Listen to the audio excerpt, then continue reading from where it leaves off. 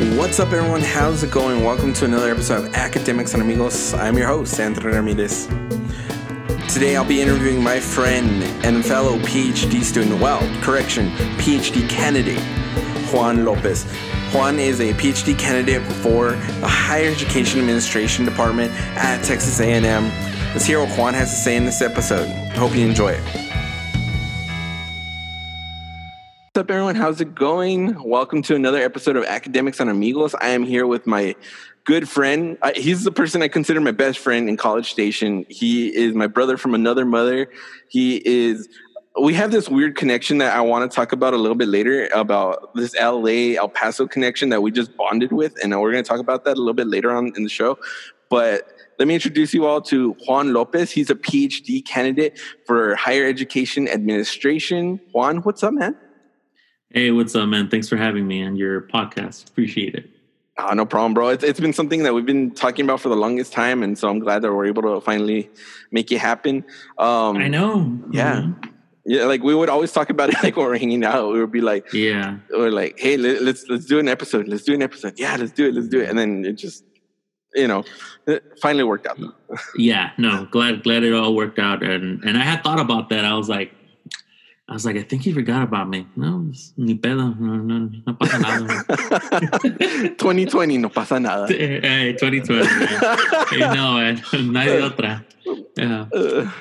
But like I definitely wanted to have you on the show and definitely wanted to talk, because every conversation that you and I have had, we're always just laughing and joking around, and or either whether it's about sports, whether it's about our different fandoms, or even our culture and heritage and everything like that. We have some sometimes it'll be like really intense educational research-based conversation, but we still find like the humor in it, and we make fun of that too.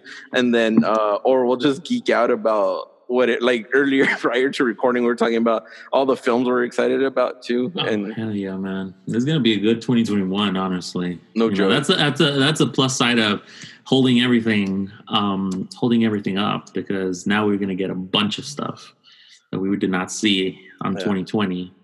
Hopefully from the comfort of our homes, because honestly, I don't trust people at this point. Yeah. Are you planning on taking the vaccine?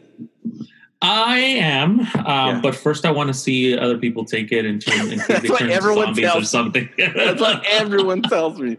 I am honestly, part of me really does worry that people it's going to turn into an I Am Legend kind of, situation. Which, by the way, I just saw that movie not too long ago. Oh, really? That was pretty funny, because I'm like 10,000 years late to the party.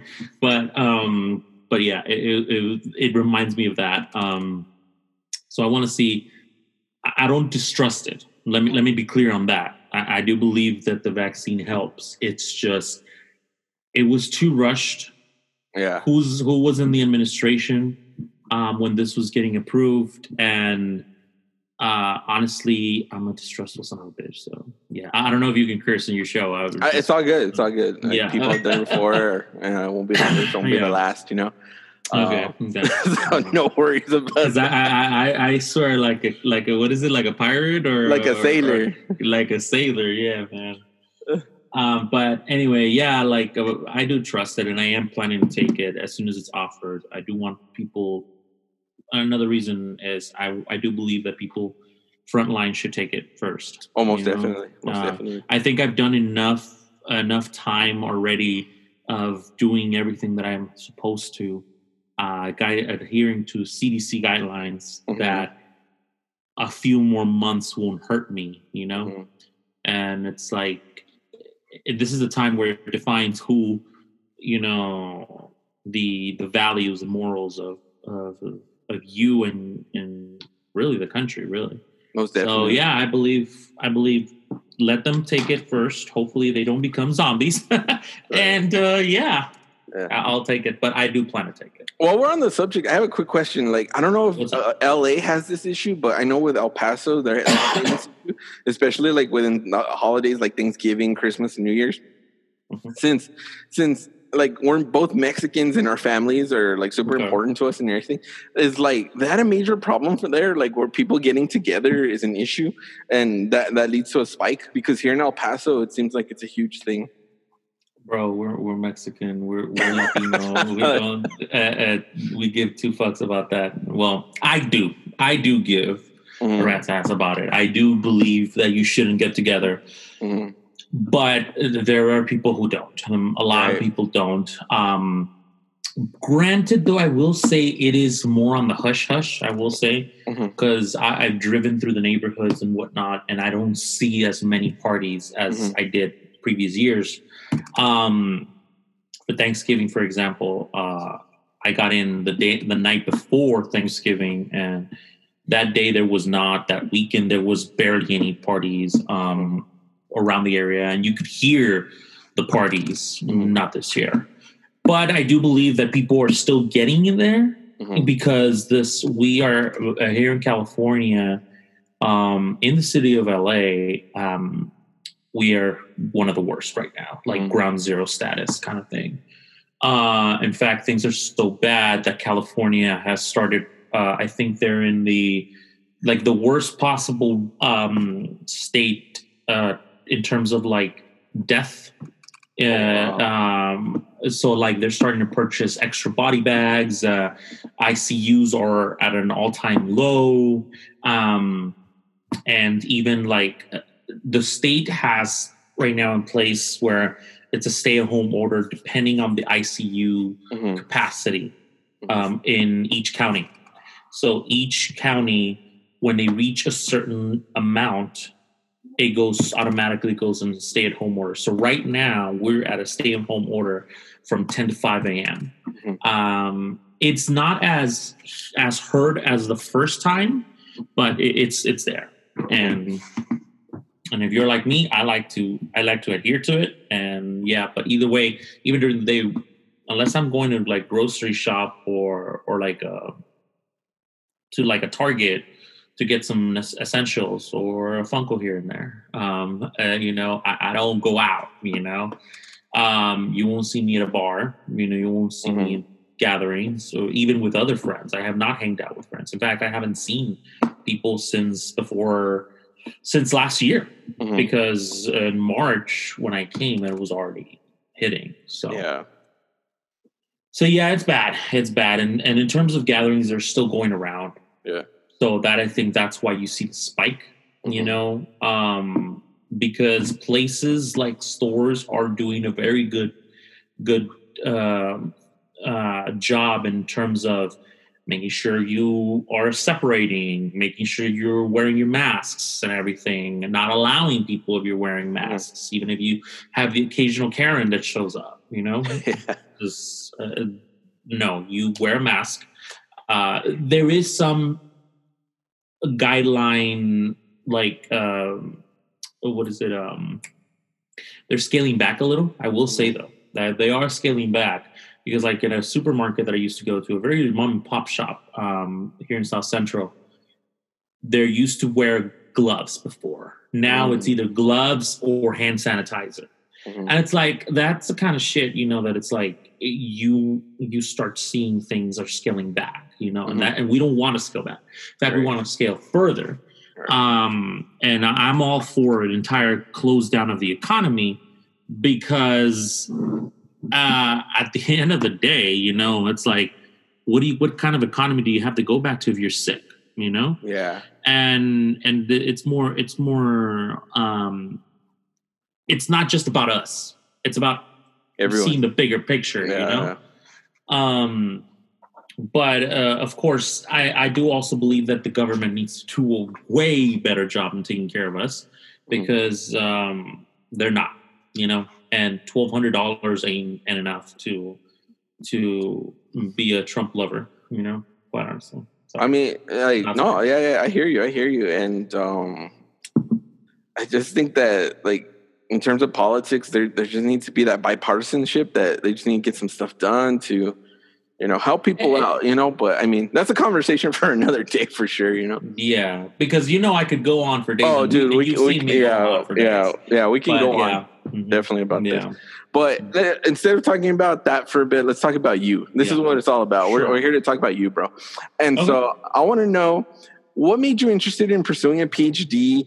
Like, when did all that start to become kind of like your goal or dream in life, and what's your research interest?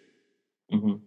So I guess in order for me to give you a good picture of that, I have to take it all the way back to high school.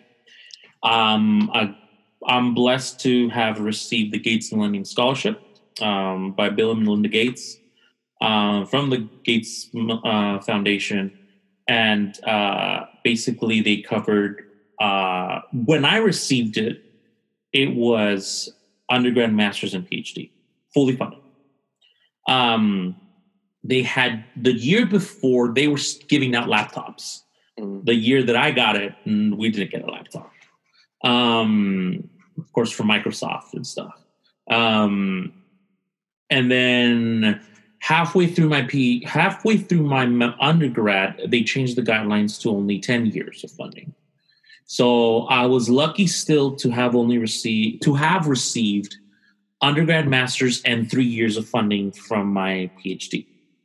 But how I came to be was because of that scholarship, and because back when in my undergrad, I had this professor called, her name was Patricia Gándara, very famous in the education world, research and whatnot, have recently been acquired from Harvard Education School to UCLA. And I took her class on, I believe it was education. It was an upper division course on education. I don't remember what it was titled, but Latinos in Education, I think. Mm-hmm. And because I remember we had that book, the one that she wrote with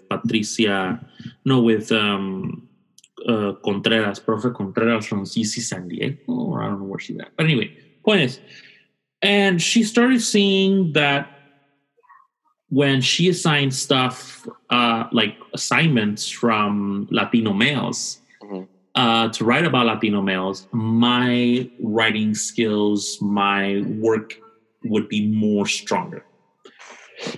So one day that she wrote on my paper, "Come see me at my office." And I thought, well, I got an A on this, so why did I need it to go see?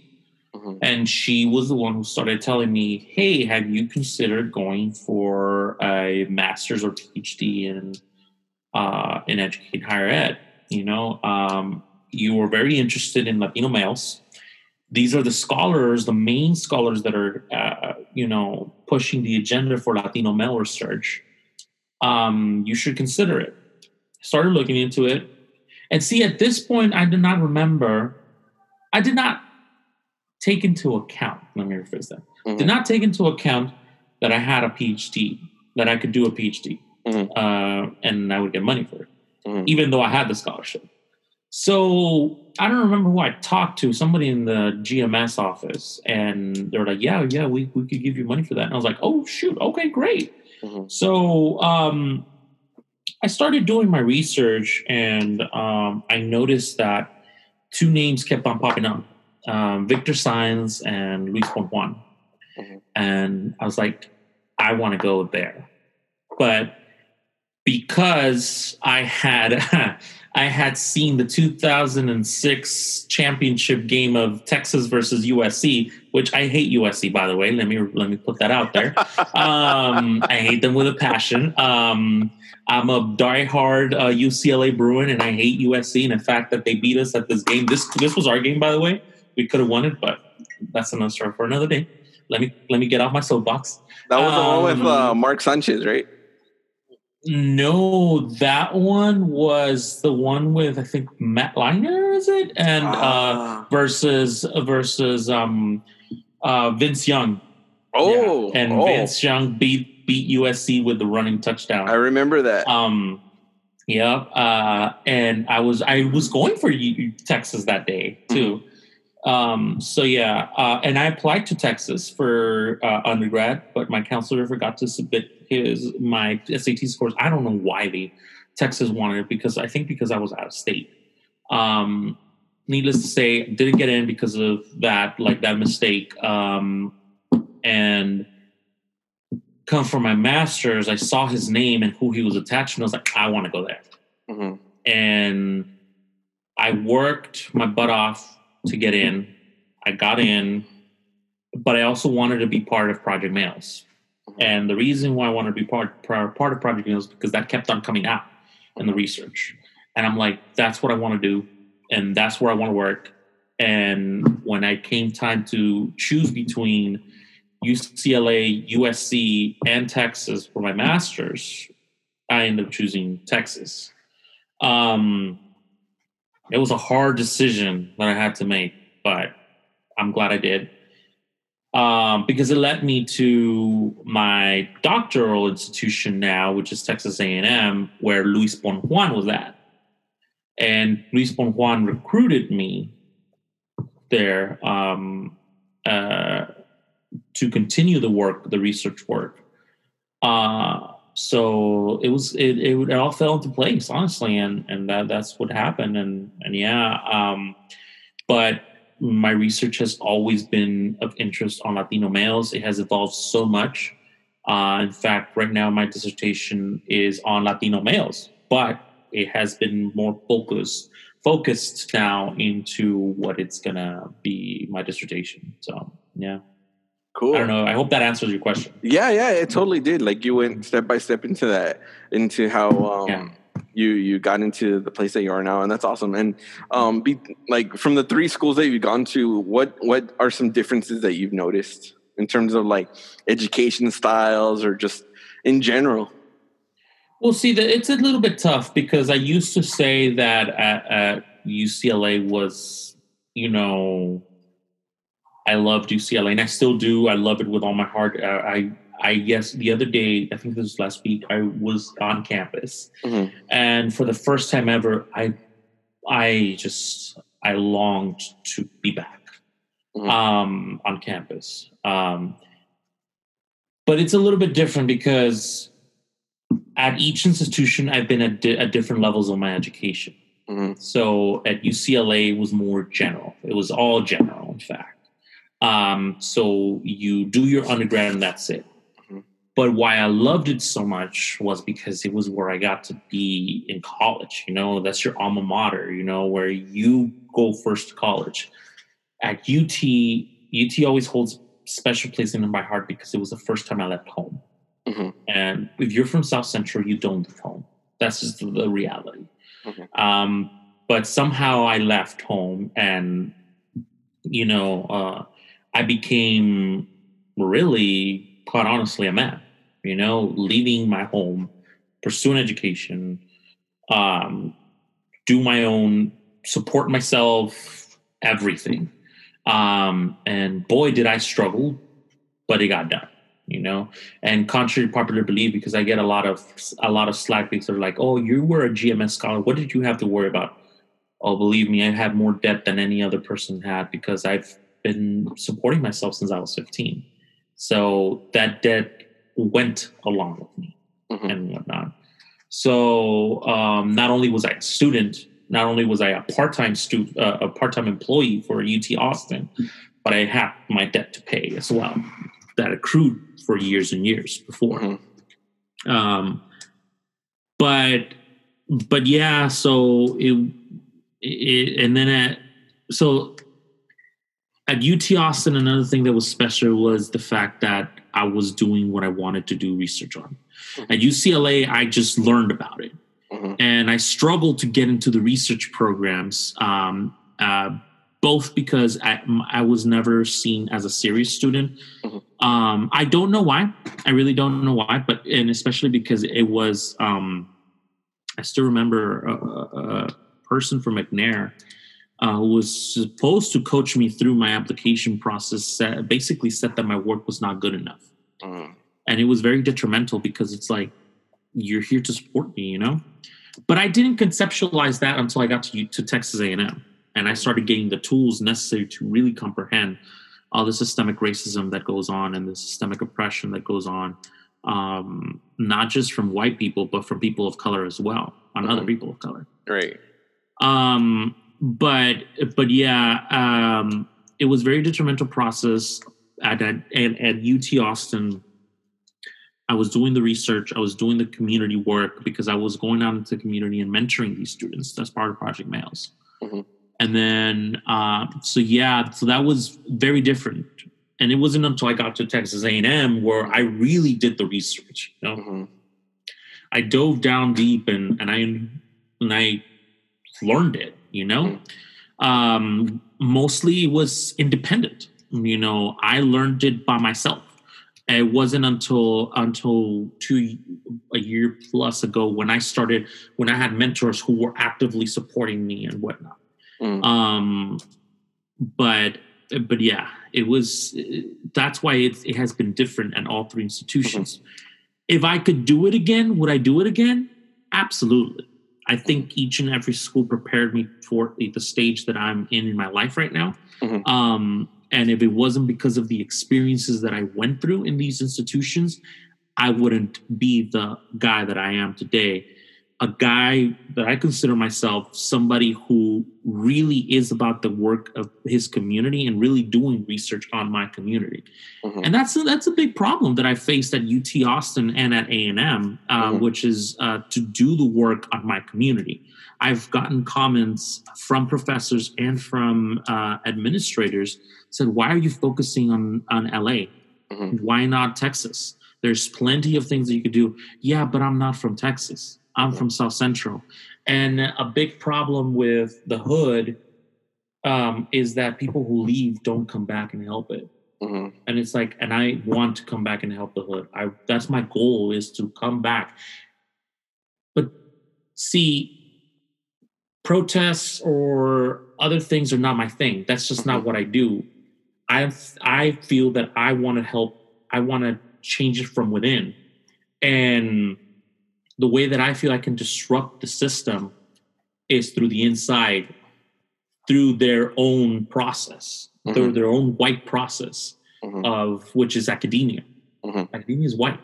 And so the work that I produce, or the work that I want to eventually produce, I want to be a disruptor to the constant rhetoric that is built upon of Latinos, mm-hmm. from stigmatized areas like South Central that make it sound like they're dangerous or whatever. I mean, all it takes is for you to bring somebody who's not from South Central to South Central, and what will be the first comments you hear? Oh, am I going to get shot? Am I going to get killed? And it's like, that is deep. Those comments are deeply rooted in the fact that throughout history, throughout society, there has been a rhetoric about South Central that has been negative. And yes, there's a lot of death, there's a lot of poverty, there's a lot of, gang activity, but it's for a reason. Mm-hmm. It's because the hood struggles because of what it was left in. But mm-hmm. I'm not going to get into that. It's another story for another day, because God knows I could go on for days and months. But though that's why I do the work that I do, and that's why I that's my experience at all these institutions on the face value, just from what I want to share at the moment. But yeah, definitely. So in kind of a transition, I remember the first class that you and I met each other in was in Dr. Lizette Ojeda's Latino Psych class, and that's where you and I met each other, and that's where we began to bond. And I remember in the class, like we even met our other friend who is now a doctor too, who wrote the theme song for Academics and Amigos, Ken. Ken Perez, and he's one of our good friends too, and we hang out with him when he was in A&M, and we all just met there, and we're just kind of, that class was cool because there was like, how many of us? 5 just in that one class? 5 people. Michael, yeah, and then who sat next to Michael? I think it was another person. No, let's see, it was Michael, Ken, me, you, and then what's the girl's name? Annie, I think. I don't remember. I think, but yeah. But it was a small class, and we all kind of bonded with each other in that class. It was a really cool class, and I remember that you and I like bonded when we started hearing each other's stories and like relating to each other's like childhood and upbringing and stuff. Yeah, and then and I'm all like, yo, are you like, in a way I was like, whoa, are you from El Paso? But you would always rock your LA hats and LA this and that. And so I was just like, okay, he's from LA. But even though in El Paso, a lot of people rock LA stuff, the Dodgers and all that too. And so it was just interesting how our bond of culture and upbringing kind of like connected together. So I don't know, like, I guess my question to you is, Juan, is like, since you've been to El Paso too, what do you, and through just our conversations that we've had, what are some similarities that you've seen personally that you with El Paso and LA, not just in terms of like the Mexicanness, but just in general? Like, what are some things that you've seen that maybe like found us connecting better and bonding better as friends? Well, one thing is the food. The biggest, I think that is a really big thing, though, the food. If anywhere outside, and the weirdest thing is that if you go to New Mexico, if you go to Arizona, they got their own thing going on, but El Paso and Los Angeles have a very similar thing going on. And I think it has to do with immigration. And I don't just mean immigration in the sense of people who come from Mexico too, but also inner immigration as well. Because there's a lot of people who go from Los Angeles to Texas through El Paso, or they go through to Mexico through El Paso. I think that it's the inner immigration as well between California and Texas that also takes into account, and also that people settle in to El Paso as well. But that's one, and that's, I think, a very minor. The biggest one is indeed the immigration from Mexico to El Paso and Mexico to Los Angeles. I believe, I could be wrong, but I believe the same people from the same states of Mexico settle in El Paso. They settle also in Los Angeles as well, because those are two big destinations from Juarez. To go into El Paso or to go into Los Angeles. It's true. And I've seen that from my grandfather's travels. When he used to travel from Los Angeles to Zacatecas, he would go through El Paso. From El Paso, he would get a camion, a bus that would take him across the border into Juarez, and from Juarez he would get one to Zacatecas.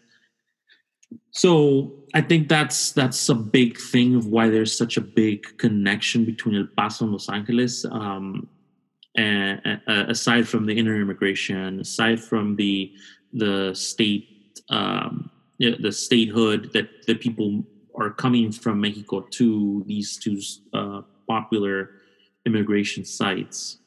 But yeah, I think beyond that, I would say that these are two heavily undocumented places.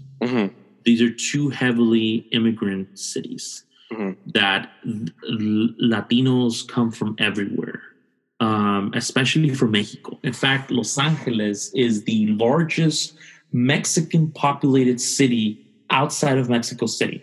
Yeah. And that includes cities in other parts of Mexico. But, and there's a reason for that, because a lot of people choose to come here. And you'll find the same similarities of first-generation Mexicanos that you find in LA, you'll find it in El Paso. Whereas, and if we expand further and we talk about other generations, well, you have generations, second, third, fourth generations in East LA. These are generations that have lived in LA for a lot of years. But the majority of people are first generation living here in LA. A majority of Latinos. And the same thing is with El Paso. I know you told me you're second or third. I don't quite remember. Yeah.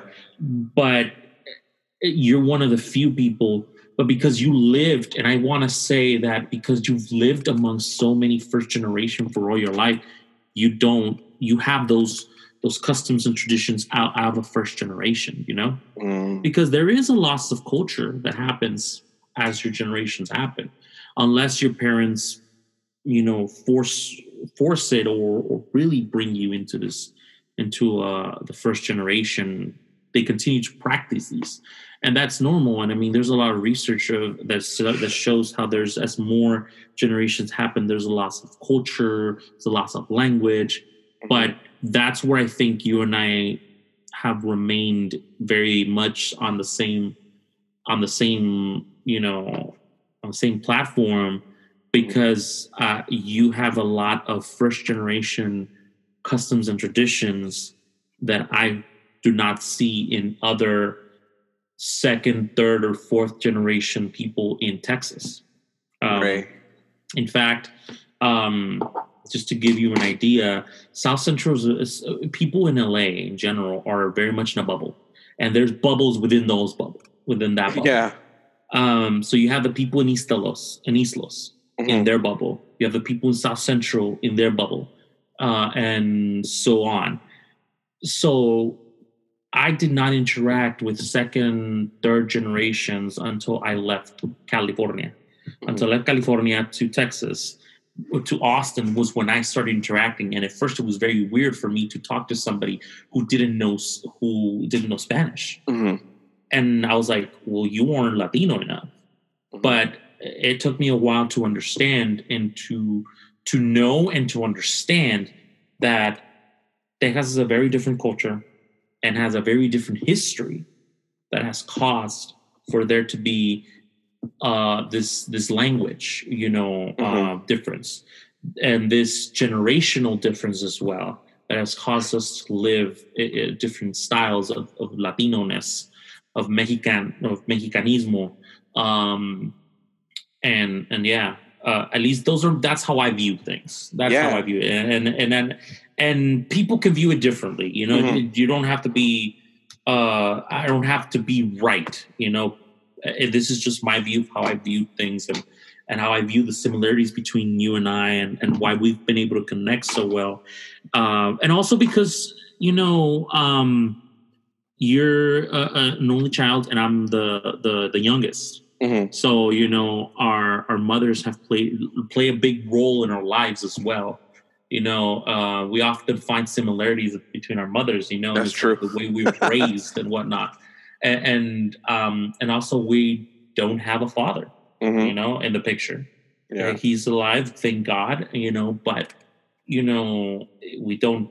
He's not in our lives. Yeah. And I think that's another similarity that we've grown up, because there are certain tendencies and reactions and just kind of overall mentality that comes with being in a single parent household. That's definitely true. That's definitely true. Yeah. One of the things I was gonna say is one of the first things you started with your answer is food, and in College Station, it's super hard to find good Mexican food. We're always I remember that was one, like you said, that was one of the first things that you and I bonded with, is because we're I remember I told you, I was like, dude, where do I find good Mexican food? You just told me, bro, I got you. I just remember that.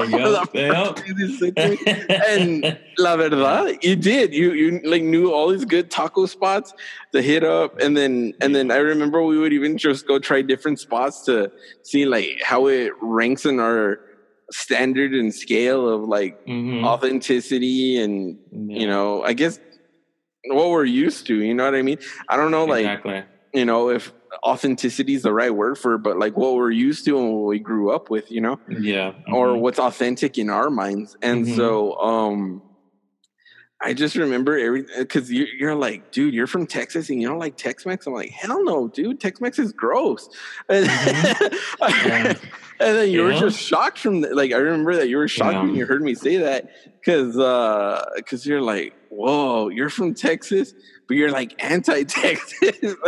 Yeah. That was very trippy for me. That was very trippy when you told me that. Yeah. And it's just, it's like I always tell people, it's because El Paso and West Texas is very isolated. So we're like our own little entity, you know? And we're very different from the rest of Texas, you know? We're very different from San Antonio, from Houston, and all these other areas that are populated with Mexicans and Latinos. Yeah. But, I mean, we're very different. Very different. Yeah, no, definitely. So, but we, to this, you know, prior to COVID situations, we would always go try out different spots and stuff. That was like one of our favorite things to do. Like that was kind of like our way of like pushing academia to the side for a bit and just like let's enjoy something else besides research and reading and writing, and let's take a break from stuff and eat. And see, that's a pretty cool thing. You're a pretty cool cat, because it's like it's very hard for me to find some like a friend that I can enjoy besides my friends from back home here. And it has to do with the conditioning that you're given in the grad program. It kind of messes you up a little. You become very superficial, and I think that you and I have stayed very true to ourselves and who we are, even if that goes against the norms of the academy, so to speak. You know, I mean, look at the research that you do, bro. You're doing research on comics. When the hell is that heard of in academia? But you're doing it, and you're doing a damn good job about it, you know? And I'm doing the Latino males from South Central. Shoot, nobody talks about Latino males from South Central. And people can talk about Latino males. People can talk about Latinos, but they're not focusing on South Central. And that's why, and we've stuck to that, even when we've been challenged to not do it. So, it's pretty cool, you know, to find somebody, you know, and being able, most importantly, to find a family away from home, you know, because we're so far away. You might as well be from another state. You're so far away, you know, like El Paso is so far away from College Station. You might as well, like literally, bro, you are halfway. It's faster to get from LA to El Paso than from El Paso to College Station. That's true. That's how far we are. You know? My buddy Nick, my friend Nick, he told me, he's like, dude, I'm able to cross 3 states faster to go visit my alma mater, my undergraduate alma mater, than it is for you to get to College Station to El Paso. Yep. He told me like that, and I was just like, wow. You know, you don't realize how big Texas is until somebody puts it into that perspective. Because I drive the 10 and a half hours, 11 and a half hours to get to, you know, College Station to El Paso to College Station and all that whenever I have to go back. But you never realize how big a state really is until somebody puts into perspective like that. I'm just like, whoa. Yeah.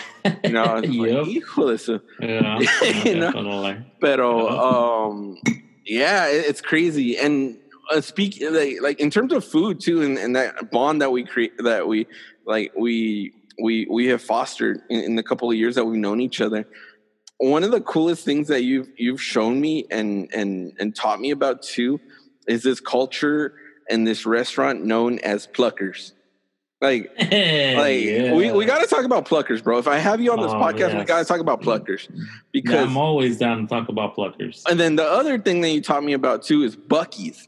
Oh yeah, Buc-ee's. As a Texan, I never knew what the hell Buc-ee's was.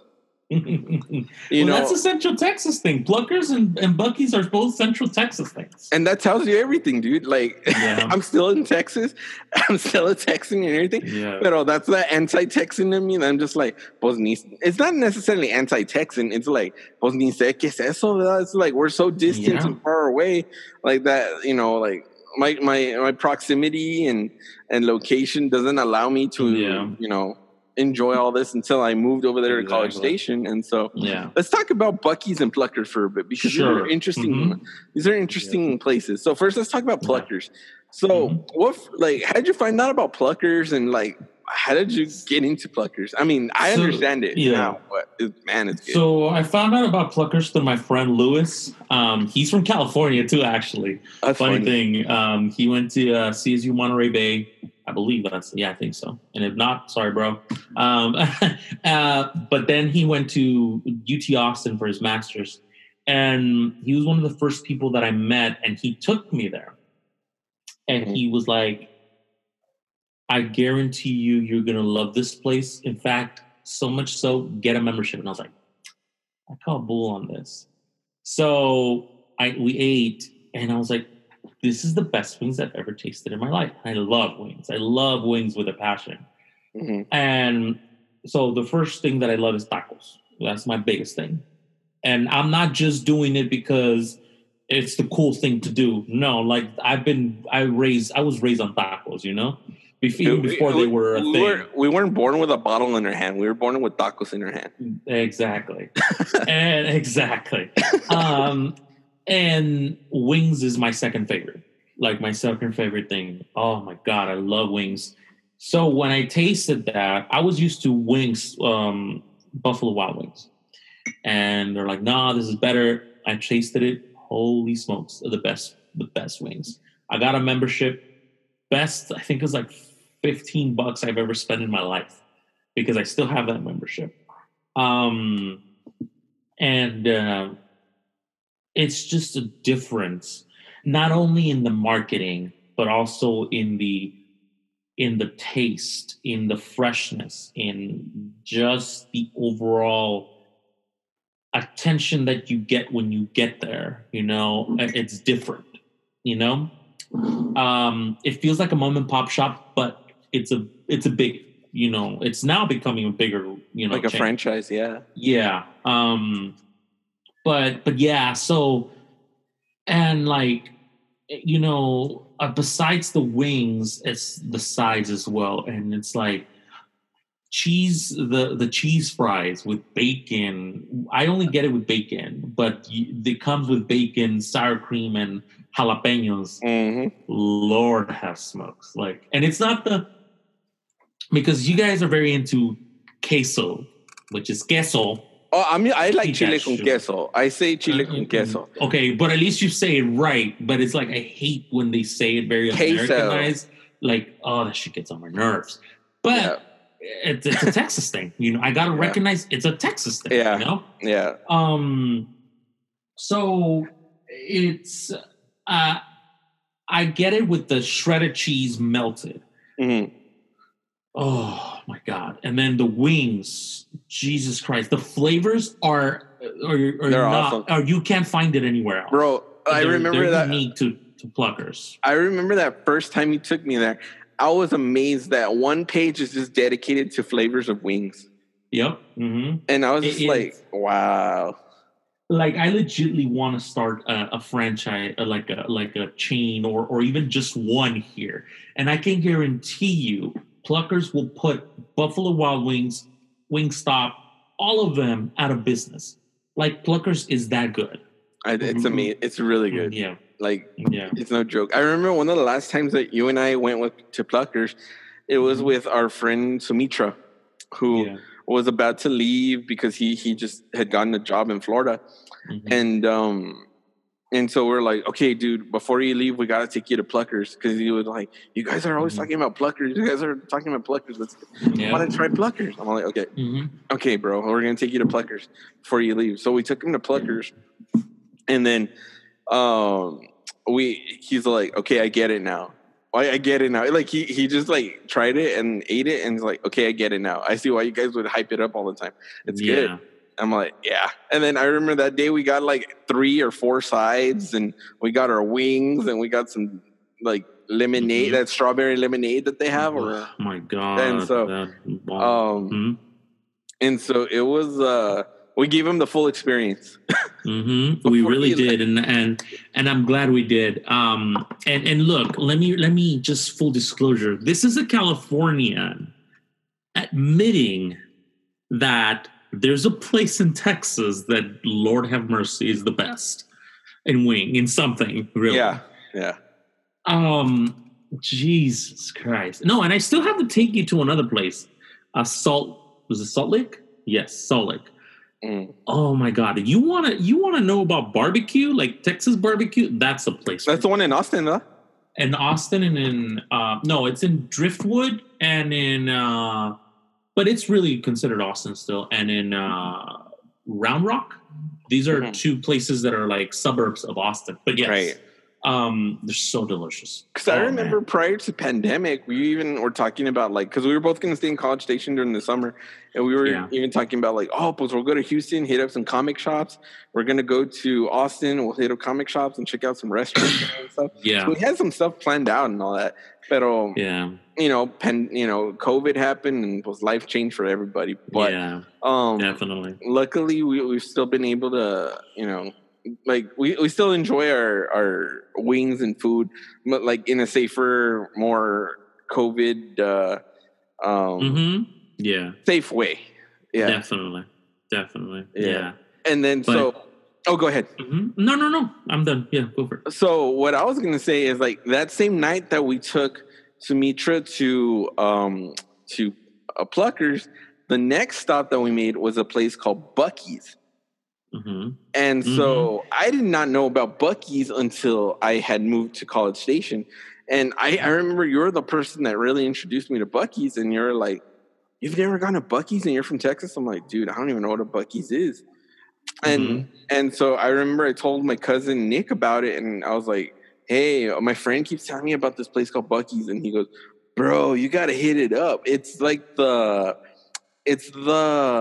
se llama? The Walmart of corner stores and convenience stores. I was like, wait, what? And he goes, dude, just go. So I remember that we ended up going to Pluckers first. And then after that, we went to Buc-ee's. And then by that time that we went with Sumitra, I think it was my third or fourth time hitting up a Buc-ee's. And so we go in that first time that I went with you, and I was just like, whoa. I was just like in complete and utter disbelief that this type of place existed, Yeah. I was just like, it's insane. Like, it's crazy. They have a little bakery in there. They have like a jerky / meat market in there. They have everything in there. It's insane. It really is. Like, it's very Texas. Very Texas. Oh shit! I walk out of there something with a headache. Like I'm like, oh, so much Texas. I hate that shit. But let me tell you, the best merchandise. I don't think like quality wise, like you won't get this at a Walmart. The quality of the items, and it's cheap too. That's a thing. If it's Buc-ee's, it's cheap, and it's like the high quality. It's very high quality. The food, Lord have mercy. Like the barbecue sandwiches. I have legitly driven to Buc-ee's on a food run because it's just that good. It's good. The desserts, the merchandise, the food, the gas, it's cheap as hell. The cleanest bathrooms in the state of Texas, it is true. They are the cleanest bathrooms. They are. And yeah, it just I cringe because there's so much Texas in there, so much spirit of Texas. Yeah. Like, goodness gracious, like you're talking about a cowboy redneck status, you'll find that shit there. And it's like, fam, like I could legitimately come out dressed top to bottom. I mean, top to bottom, literally in that store. And because it just has everything, and I'll come out as a Tejano, and but I'm not gonna do that. But, like, no joke, like you said, like Buc-ee's has merchandise of everything. They'll have shirts, they have pants, they have hats, they have chones, underwear, they have socks. Like you said, you literally can go head to toe full of Buc-ee's merchandise and walk out with food and stuff Buc-ee's wise. Yep. So you'd be Buc-ee's. I'm really, really hoping that at some point they release a Funko of the Buc-ee Beaver. The Buc-ee Beaver. I will buy at least 2 of those. That'd be cool. One out of the box and one for collection, because it's just amazing. I love Buc-ee's, even if it's Texas F. Yeah. Texas AF. Oh, that's funny, man. Uh, yeah, Bucky's and Pluckers are something else, you know. Yeah, definitely. It's something else. Yeah, but you mentioned something else that it's a perfect transition to about Funko Pops and collecting. And so I'm interested in knowing, like, where did this passion begin? And for those people who don't know about Funko Pops, how would you describe Funko Pops? Because I'm a collector myself too, and so I don't know, like how would you describe the Funko Pop collection obsession and what Funko Pops are, and how did you get into it?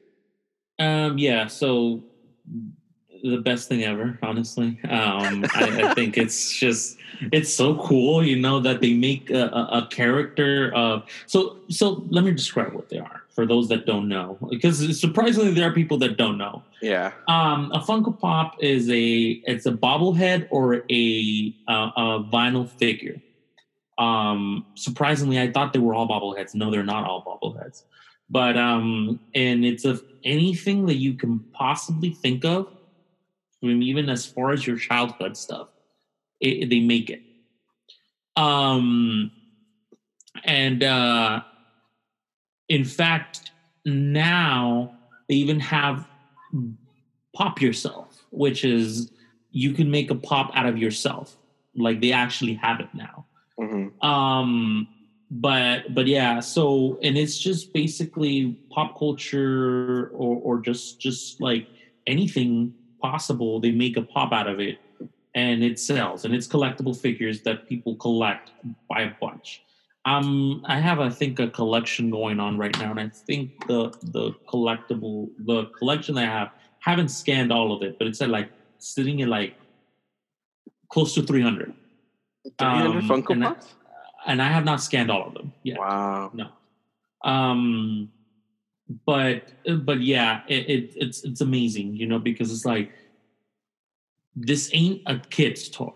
You're not collecting a kid's toy. You're collecting a grown-up toy. But that means the world, at least to me, because growing up, I didn't have money to buy myself anything, really. You know, it's like I would struggle to get a toy from like the 99 cents sometimes. And don't even get me started on Toys R Us. Toys R Us would be the golden standard where you would go like every time the Pope would come to town, kind of thing, you know? That's true. So yeah, so like having this accessibility to get them, and they're very cheap too. They're like $9 a pop, you know, on average. There are some that cost more, but you're looking at no more than $20, I think, on a recently released one. There's scalpers, and they will sell it to you for way more. And I hate scalpers, but that's another story for another day. But yeah, and they sell of everything, you know, like for example, Black Panther died. My first Funko Pop was a Black Panther. And my friend Myra Ortuno, she was the one who got me into these pops, because she gave me the first pop that I ever owned, and since then I haven't stopped.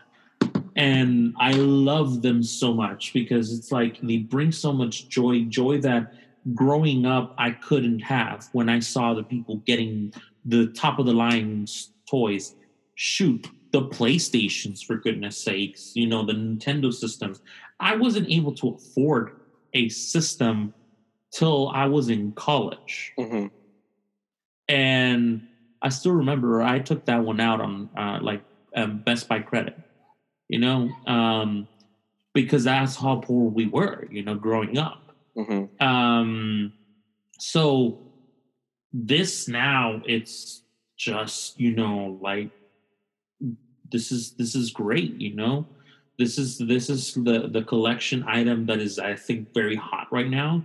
And I think the fact that they're making it so accessible and so much of it's great, because anybody and anyone can get a pop and enjoy that piece of culture. And it's addicting.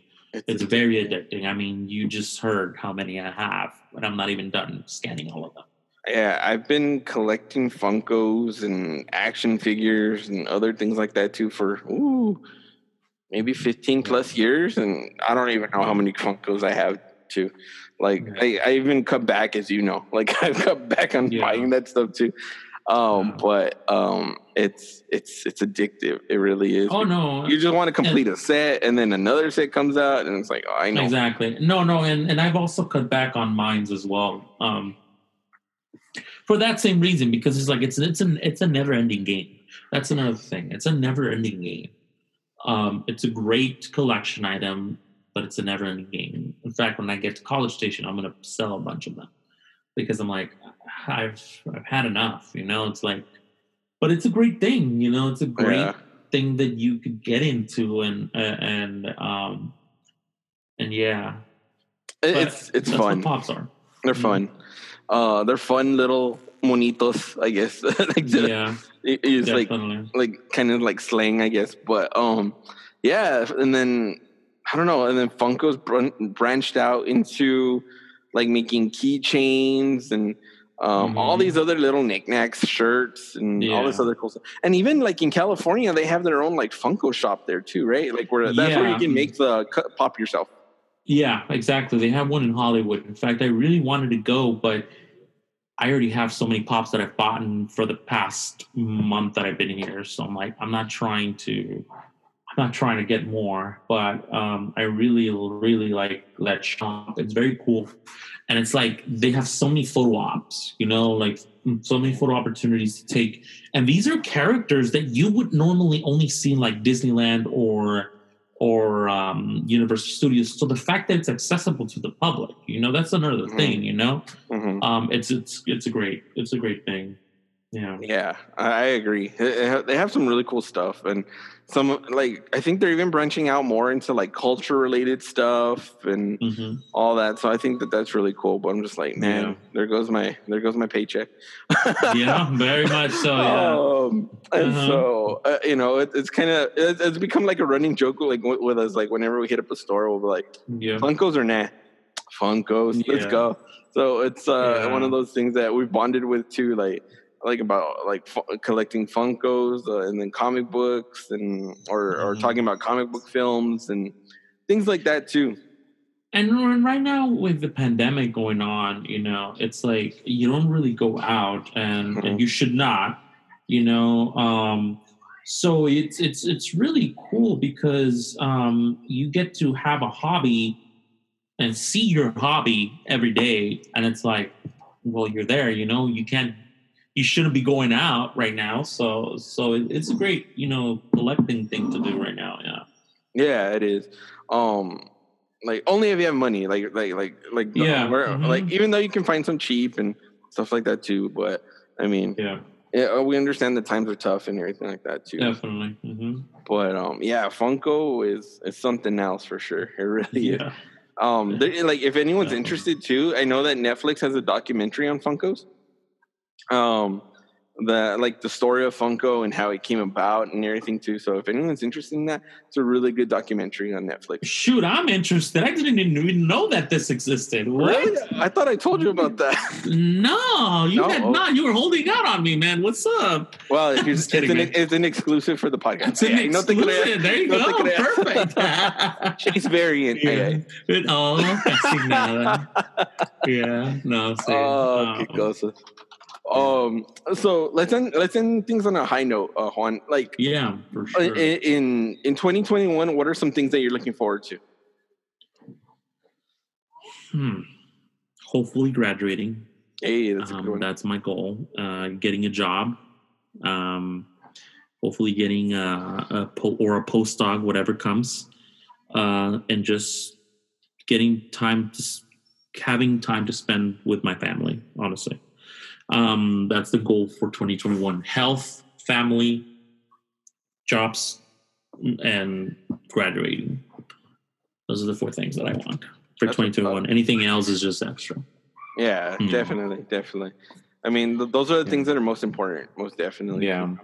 And I think, like, with the pandemic, that's made us reevaluate, like, the importance of things in life, At least for me, I know it has for me as well. And so, definitely, dude. And I I'm so proud of the stuff that you've done personally, and I know how much hard work you put into everything that you do.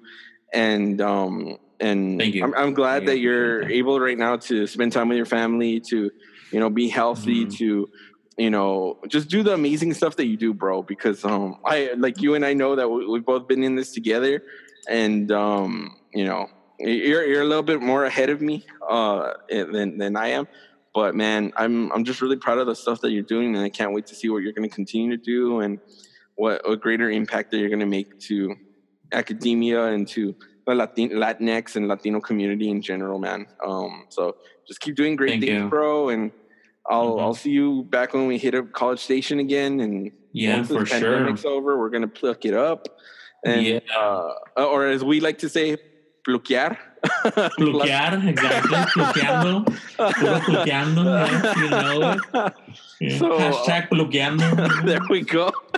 Yeah, you didn't you one time like send a thing like that to pluckers and they ended up putting it? Oh yeah, they did. Yeah.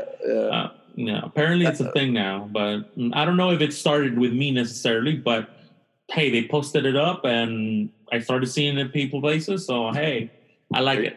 Trendsetter, bro. Not only I'm not gonna take the credit though. I won't take the credit, but you know, it's still pretty cool though. The fact that it's like I see it out. Yeah, that's awesome. Well, yeah. After all this pandemic ends, and you know, there's a sense of normalcy that comes into play. Hopefully, we can do that. You know, again. Yeah, for sure. And, you know, so until then, bro, have a great holiday. Have a great Christmas with your family, a great New Year with your family, and I'll definitely see you back at College Station there in the new year. We'll keep in touch. And is there anything that you want to give a shout out to, or you want to put any of your social media, or any way people can contact you if they're interested? I mean, if they're interested in my work, I'm not very much about the whole thing of like self-promotion, but they're more than welcome to follow me in my social media. Juan Lopez. If people follow you, they'll find me, or in my Instagram and Snapchat. I think it's called JLP591. And then I'm on Twitter as well. Let me see what the Twitter handle is. I never really look at I think it's a JLP. That's how you know. Lopez J 1919. Okay. Yeah. We'll get all that info and put it in the description so people can give you a follow and like and all. Sure. Yeah. Let me know, and thank you for having me again in your podcast. I think it was a great, catch up and really just hanging out virtually. And but yeah, we'll be in touch, and we'll see when you get there and when I get back to College Station, and we'll once we're on quarantine, after traveling, we'll hang out again, bro. Most definitely watch some sports or something like that, like we usually. Yeah, for sure. Yeah. Andale pues until next time, my brother. Take care, and to everyone out there listening, stay safe, stay healthy, and we'll talk to you all soon. Until next time, peace out. Again, special thank you to Juan Lopez for being a guest on this week's Academics on Amigos. For more on Juan, be sure to check out his Instagram page at JLP591. For more on Academics on Amigos, be sure to visit www.arramirez.com/Academics on Amigos. Follow us on Twitter, Academics Amigos, or follow me on Twitter at LatinxAcapop. We're also on Instagram at Academics and Amigos. And be sure to like us on Facebook, facebook.com/Academics and Amigos. With that being said, thank you for listening. Thanks for checking out this episode. Be sure to check out past episodes if you haven't already. Like and subscribe to the podcast. And the holidays are coming up, so stay safe, everyone. Enjoy your holidays. I know I will with my family. So with that being said, be cool, stay safe, and take care.